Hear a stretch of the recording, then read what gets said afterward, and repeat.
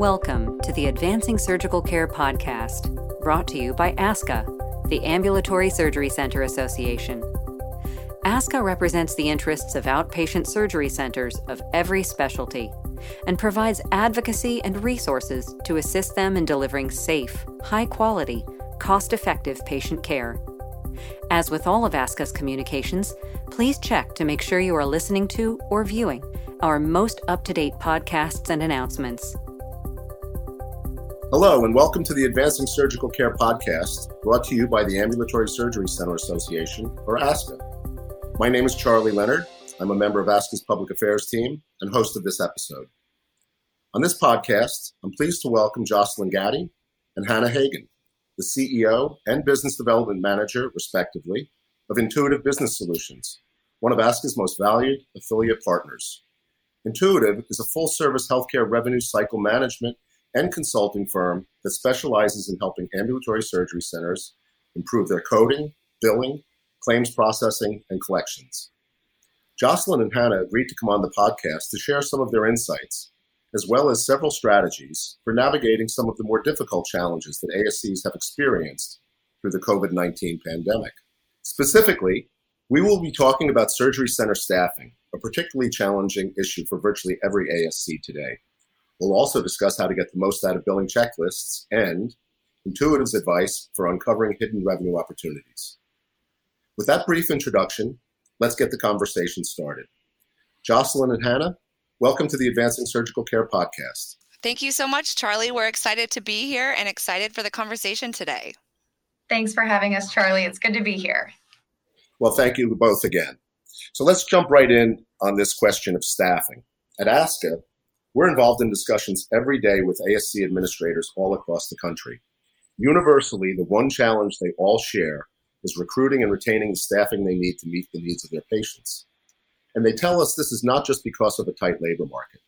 They have employees who left during the pandemic who have indicated they are not returning to the workforce. They're also facing unprecedented levels of staff poaching by competing healthcare providers who, unlike most ASCs, have the ability, sometimes without restraint, to raise their wages and their prices.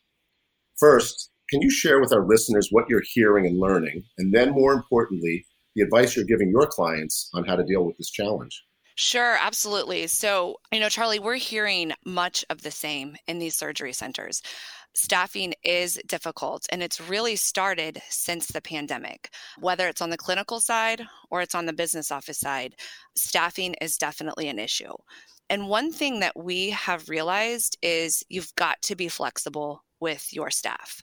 How can you make it work that it's give and take in this scenario of providing that flexibility?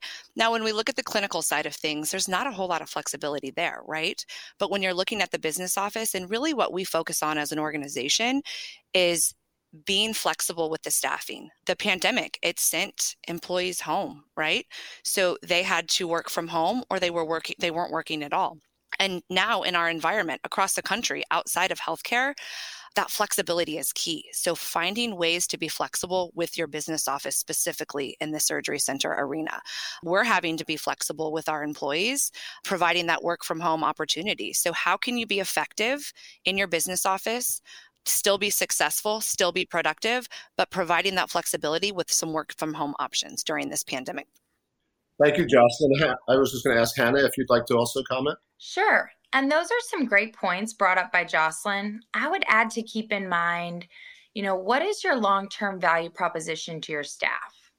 Why does it benefit them long-term to stay with your surgery center or your organization as opposed to hopping next door for a slightly higher wage? So give that some thought, and also don't hesitate to look to the service providers in the industry and ask for a more creative solution than they have offered in the past. As you look to meet the unique needs of your center or organization, review what staff is available to you, and then reach out to your solutions provider and say, hey, I'm seeing this problem area, this gap in my staffing. How can you help me solve this problem specifically? Well, that's very helpful. And I guess another concern and a question that we hear is this a temporary situation? I'm just curious what your thoughts are. Is this temporary, or is this what we might consider a new normal, this kind of flexibility with your workflow and with your staffing going forward? Something that we're going to emerge from the pandemic, or is this what people need to adjust to and accept as a new normal? Yeah, Charlie, I think that is a great follow-up question. I do think it's the new normal. During the pandemic, as an organization, we sent our staff home and we worked from home, and we learned a lot during that period. I always said, as the president of this organization, we are not a work from home model. It's just not something we're capable of doing. But when we went to work from home, we saw people excel. We saw more productivity. So if you're able to truly understand your business, what works and what doesn't work, and then capitalize on that while keeping your staff happy. I mean, employees are leaving for 25 cents, for more flexibility, for whatever the case may be. So when we have good staff and it works well, we've got to adjust to this quote unquote new normal that is taking place, and it's remote staff working from home. Well, thanks for that, Hannah.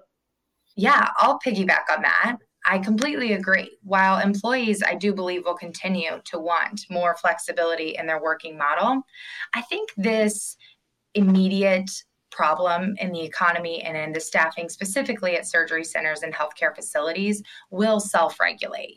Things typically do in a market economy. So I think as an industry, though, we also will adapt and will emerge from it changed.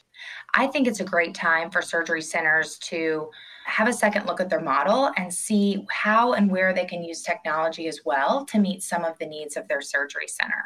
But all in all, we're extremely optimistic about the position ASCs are in moving forward. And as always, we're really happy to be part of such an exciting industry with so much growth and opportunity yet to be realized. So we're feeling pretty good moving into the future. Well, thanks for that. I want to move on to another topic. One of the management tools that I know you both subscribe to is a billing checklist. Interestingly, when we typically talk about checklists in ambulatory surgery centers, we refer to safe surgical checklists that are vitally important to keeping surgical teams focused on the details that contribute to a safe outcome for their patients. They cover the fundamentals, like multiple confirmations of patient identity and site of care, as well as accounting for all of the surgical instruments and materials that have been used during a procedure. Unlike a surgical checklist that goes into considerable detail on every case, my understanding is that a billing checklist, appropriately, deals with the periodic follow-ups and in the aggregate. But let me give you each the floor to talk about this important tool. Yeah, that's a great point, Charlie. And I think this is going to be extremely helpful as we might find our surgery centers both hiring new staff to fill some open positions, or also, as Jocelyn suggested, pursuing a more flexible working model. So a billing checklist, we have one on our website that I would encourage everyone to take a look at. But this is really going to help whomever is overseeing this staff and your revenue cycle, your business office as a whole, really stay on track. So it just kind of breaks things down into what we should be accomplishing daily, weekly, and monthly, and even annually to make sure that your business office and revenue remain in a really healthy position. Jocelyn, anything you'd like to add? Charlie, the one thing I love about this tool is when you are in something every day, so let's say revenue cycle, the billing process, and the follow-up, you tend to get in a routine and a groove and a motion. A billing checklist really takes you out of your comfort zone to ensure all aspects of the revenue cycle are covered. So you can be an expert, 20 years in the medical field providing revenue cycle solutions, but utilizing a tool that hits every piece of the revenue cycle, it's going to ensure you're exploring new ways to go after that revenue, to bill to the best ability that you can, and ensure you're getting quality measures and hitting KPIs when it comes to your revenue cycle. I want to follow up on that. Over the course of a couple of years, I was involved with ASCA's industry-wide effort to help ASCs adopt safe surgical checklists. And what I recall learning is that it wasn't enough for us to simply just distribute these tools. It took a lot of effort and commitment to embed these ideas in organizational culture and in the daily routine of ASCs. And so we worked at it for quite a while. Can either of you comment on that in terms of how you get organizations, again, to embed this into their culture and make it part of a routine? Yeah, culture is one of the hardest things to change or to keep the direction if it's working well, right? But constantly keeping it in the forefront. So what do they say? 28 days to create a habit, but 28 days to create a bad habit. So it's ensuring these checklists, it's the rule, it's the way of the organization to ensure that we're utilizing these, as Hannah mentioned, on a daily, on a weekly, on a monthly basis. So we have the checklist in place, but then we're auditing all of those pieces of the checklist to ensure what is taking place is actually happening and it's being done right and it's fitting in with the culture and the routine of the organization.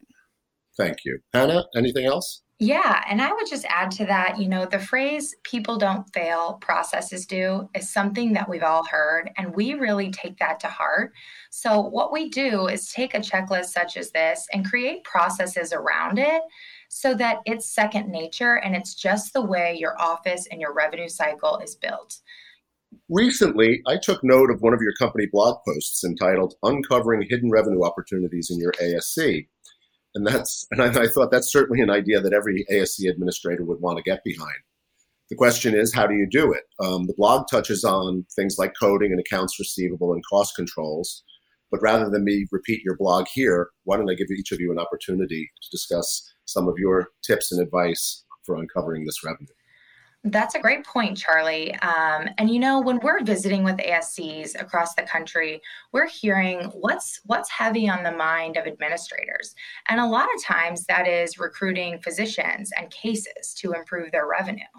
Well, we kind of have a different area of specialty. Let's take a look at the case volume and specialties you do have and make the absolute most out of that.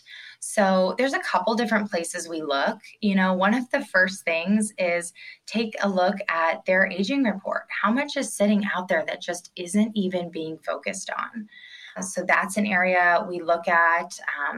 On top of that, there's been a big emphasis lately on collecting up front.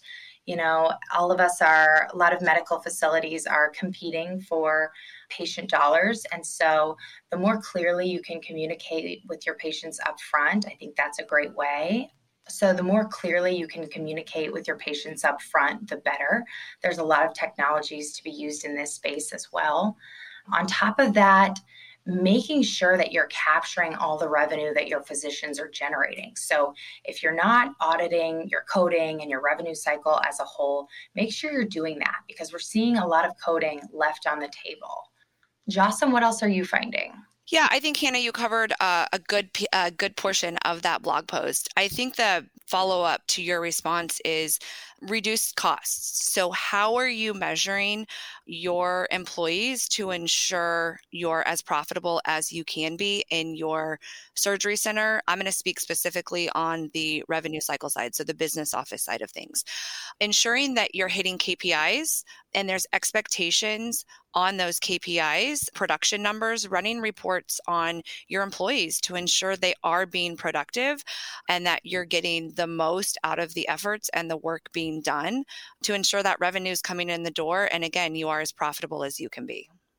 Well, Jocelyn, Hannah, thank you both. This is a great discussion, some great advice, and I'm sure one that will lead to lots of inquiries from ASCs who want to go deeper with you on some of these strategies because they're really essential at any time, but particularly during this pandemic when we've faced a lot of new challenges. So I want to thank you both for your time and for your advice. And I also want to thank Intuitive for being such a valued ASCA affiliate. Well, we appreciate all that ASCA does for the industry. We enjoy those in-person conferences, and we sure can't wait to get back face-to-face. Yes, thank you, Charlie. It's great to be a partner of ASCA's, and we really appreciate all you all are doing for our ASC community. Well, hopefully we'll all be together in Dallas for a great meeting in the spring. So until next time, I want to encourage all of our listeners to please stay safe and continue to follow all of your local public health guidance.